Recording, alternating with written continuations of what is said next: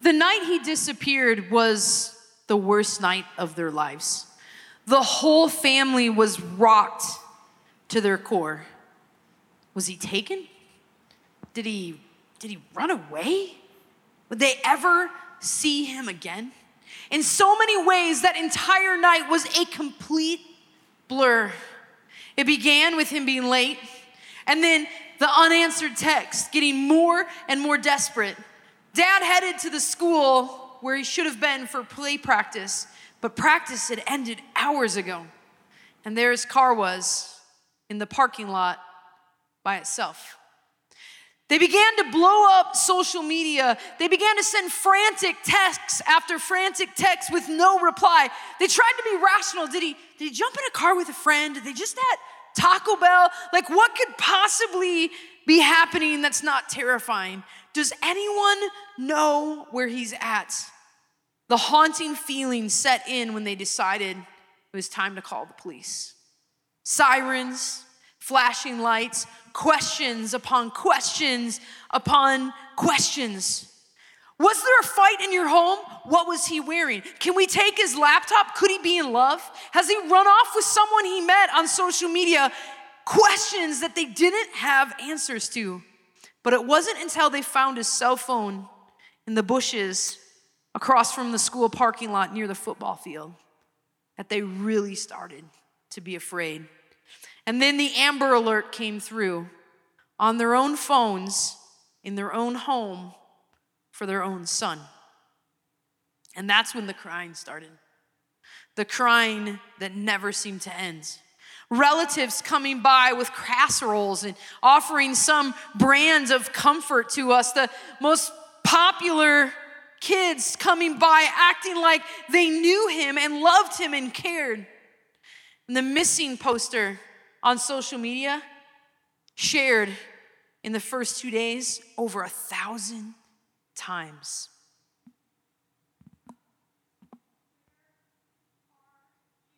Why have you gone missing? Why am I the one hanging your poster across every single street? You are my brother. You're supposed to tell me everything, and now I don't even know where you are. I don't even know where you've gone. I don't even know if you're safe, who you're with, what you're doing, why you even left, and I can't find you anywhere. How am I supposed to feel? The worst part is watching Dad. Every single day, he's like a different person. He doesn't eat, he doesn't sleep. He searches every single street, every single store for you. He asks every single person that he can find, where is he? Have you seen this person? He just wants his son back.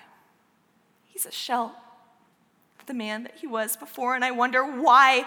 Why did you do this to us? Why did you leave us behind? Why would you leave us hanging without any answers, without any hope? And I'm so angry. I know I shouldn't be angry, but I am.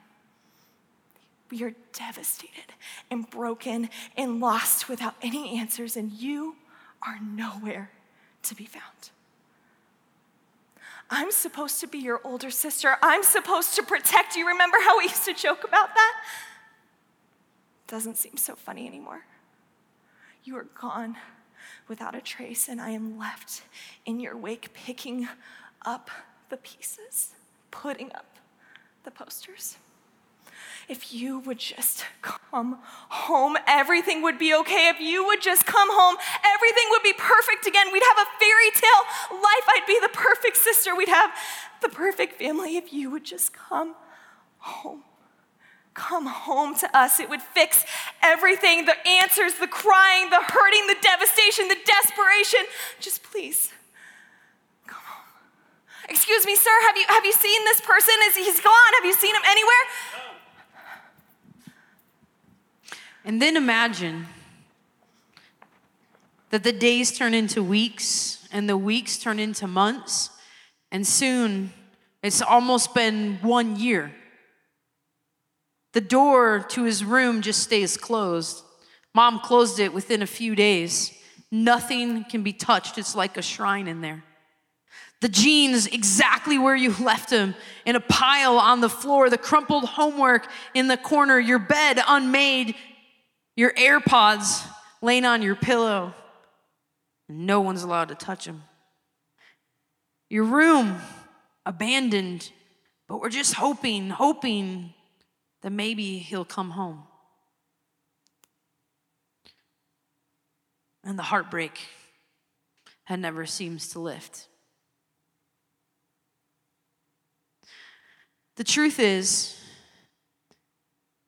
that there are many in this room who are missing. You're missing from your Father's house. You're missing from your heavenly Father's house. Yes, you're here in body, you're physically present in your life, but there is a God in heaven who loves you deeply and fiercely and would do anything to find you. And in your heart of hearts, you know that you've been taken, that you've run away, that somehow you're not home with your Father in heaven. There are many in this room who are missing from their Father's house, who are far away from God. For some of you, you're far away from God because you didn't even know you had a Father in heaven who loved you fiercely and cared about you. You thought you were in this life all alone. You thought it was you and what you could see and touch and taste and feel, but now in reality, you're recognizing it's too lonely. But you just never knew. You never knew you had a Father in heaven. You never knew you had a brother in Jesus. You never knew that you weren't alone. And then there's others of you who you know you have a Father in heaven. You know you have a brother in Jesus, but life, choices, busyness, temptation, just somehow one day your heart stopped coming home to God. Just somehow one day you stopped coming to your Father. You stopped being in his tight-knit family and you just drifted away. Now I'm here to tell you today that you are not alone. That you don't have to fix that problem yourself, the gap that you feel between you and God, that God has created a solution, a way that you can come home just like that. The most famous verse in all the Bible is John 3:16. And it's, if the Bible could be summed up in one verse, this would be it, and it's this: for God so loved the world. Now, some people think it should be because God so judged the world, but it's not. It's for God so loved the world. Your Father in heaven loves you fiercely and deeply cares. He loves you so desperately that he gave his Son, Jesus, to come pursue you, that you might have eternal life. Now, the next verse in Luke 19, it tells you the very mission of Jesus, the very reason he came. God sent him because he loved you, and he came to seek and save you who feel lost. And maybe you don't even know why you feel lost, but the truth is, you probably feel lost because your heart is separated from God in heaven. It's separated from your heavenly Father, either because you never knew, or because somewhere along the way you made a series of choices that led you from that. But my mission tonight is to let you know, no matter who you are, no matter where you've been, and no matter what you've done, that God is calling you home. And he's saying to you, I love you, I care about you, and I miss you, and I want you back. And some people say, well, I can't just go to God. I can't just come home to my heavenly Father. Are you kidding? Do you know what I've done? Do you know what I've been about? Do you know how I've acted? And I want you to imagine the character in our drama, that boy coming home. Do you think his mom would look him up and down and be like, you think you're coming into the house in that clothes? Go to the dry cleaners, boy. Do you think his sister would be like, how dare you? Go do some good deeds before I'm going to accept you back. No. If the boy in our drama came home tomorrow, his family would lovingly, immediately embrace him. Nothing else required, just him coming home. And friends, that's exactly what it's like. And a lot of people think I can't come home to the Heavenly Father because I've made so many mistakes. But God says, just come and I'll take care of the mistakes. Isaiah chapter 1, verse 18 says, come, let us reason together, says the Lord. Another translation says, let us talk this out. Though your sins are red as scarlet, I will make them as white as snow. Even if you feel like since you've left the Father's house, somehow you've messed it all up and it's dirty and bloody and gross, He has a solution for it. And God wants to help you solve that mess. He doesn't expect you to fix it to be able to come home. Jesus told a story in the Bible, and He told it to crowds of people when He was on the earth. And the story is meant to illustrate or explain to us the heart of God. Like, what is our Heavenly Father actually like? How does He treat people? And so Jesus tells a story about a son. And in the story, the son basically spit in his father's face and ran off with his share of the inheritance. Went to a foreign land, lived it up, partied hard, blew all his money, and then crap hit the fan and life got hard. Suddenly he had no food, no shelter, no job, dirt broke, no clue what to do. And he decided to come home to his father. And what motivated him to come home to his father was the very fact that he knew in his heart that his father was a good man, a kind man, a merciful man. So he thought, I'm gonna come home.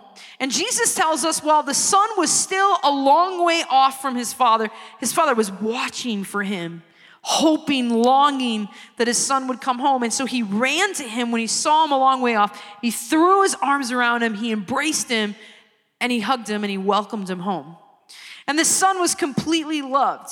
But I want you to hear the speech the son makes to the father, because I think there's some important things found in Luke 15 in the Bible. It says, so he returned home to his father, and while he was still a long way off, his father saw him coming, filled with love and compassion. So here we see the father's response. This is what God's response is, filled with love and compassion.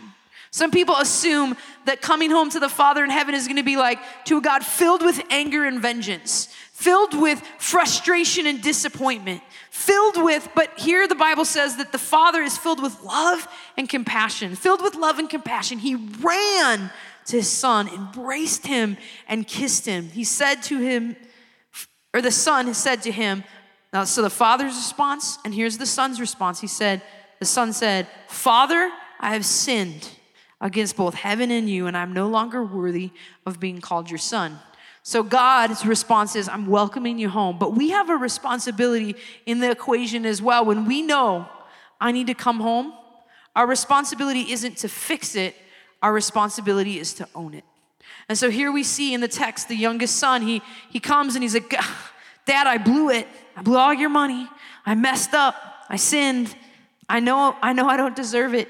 And then the Bible says that the father's response is filled with love and compassion. The son's response is to own it. And then the father's response is to welcome him back to the family as if nothing happens. And when you saw the drama tonight, you realize that if that was your family, you wouldn't ask questions of your brother. You would just welcome him home.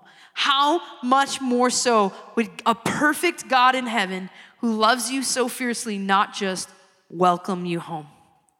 He would. And there are many of you in this room that if you were gut level honest, you would realize and you would admit that you're not home. You're not home. You haven't acknowledged the Heavenly Father. You don't know He's there for you. You've never owned your mistakes and said, God, forgive me. There's others of you that, though you come to church a lot, you would admit your heart is far, far from God. And that's where Jesus once said in Revelation chapter 3, and I think this is so key to the character of God as Joe's coming. It says, look, I stand at the door and knock. If you hear my voice and open the door, I will come in and we will share a meal together as friends. This is what's happening. You see, God and Jesus offer to you, they offer to you this opportunity to be friends. Not because of your perfect actions or my perfect actions, but because of God's reaching out to us, because of God's deep love for us. And right now, in this very moment, maybe you're feeling Jesus knock on the door of your heart in some way. Your heart's beating a little bit. You're starting to recognize yourself as related to the boy in the drama, realizing that in some way your heart is not home. And whether you ran away from home or you got kidnapped and never knew who God was, whatever your circumstances is, tonight is your night to come home. And so what I'd like us to do is just close our eyes. I want us to just create some private space where everyone in the room can think about the state of their heart. Everyone in the room can think about the state of their relationship with their Father God in heaven. And as your eyes are closed and you're thinking about yourself, I want you to answer this question. Have you run away from home? Have you been gone somehow, in some way, distant from your Father in heaven? Because you have a God who loves you fiercely, who would do anything, including sending his own Son to find you, to lead you back, to bring you back home. And you don't have to be perfect tonight. You just have to own it. You just have to say, God, I know I'm far from you. I know I've done dumb stuff, and I'm so sorry. That's what he's asking for. And if and when you do that, you can be confident that just like the father in the drama, just like the father in the story that Jesus told in Luke chapter 15, that God will wrap you up and welcome you home. So with every head bowed and every eye closed, as you're looking at the state of your own soul, if you'd say, you know what? I'm not home and I want to come home to my Heavenly Father tonight. Would you just lift up your hands? I acknowledge I'm not home, but I want to come home. Yeah, lots of hands going up, guys. And this is a life-shaping decision. I'm not home, but I want to come home. So you can put your hands down. For the benefit of those raising their hands in this moment, let's pray this prayer out loud together. God, I'm sorry. I'm sorry I ran away. I'm sorry I left your home. And I went out and did crazy stuff. Wrong stuff called sin. Please forgive me. Thank you for welcoming me back. Thanks for including me in your family. I want this friendship with you. I want to learn more about you and grow in my relationship with you. In Jesus' name, amen. Now, for many of you, you felt like you were returning home after being gone for a while. And for some of you, this is like your first time ever hearing about a Father in heaven like what we've talked about. And we want you to know that every single Tuesday night, we're here. Tuesday night, 6:30 to 8:30, to help you grow in your connection with God. It's not a one-night stand with Jesus kind of thing. It's a relationship. And we want to help you learn how to walk this out. It's life's most important decision. Many of you also raised your hands saying, I'm coming back. I'm coming back. I realized my heart drifted. I need to fix things. And I want to just challenge you to tell one of the leaders, the pastors here, that you made these decisions tonight, and ask that we can support you as you grow in your faith in Christ. All right, let's pray together. God, we love you and you're awesome. And I pray you help everyone in this room win a lot of candy in a minute. In Jesus' name we pray. Amen.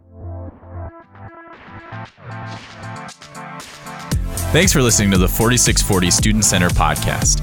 For more information on what's happening in 4640, you can check us out on social media and at our website, 4640gj.com. Service times are Tuesday and Wednesday nights. Hope to see you there.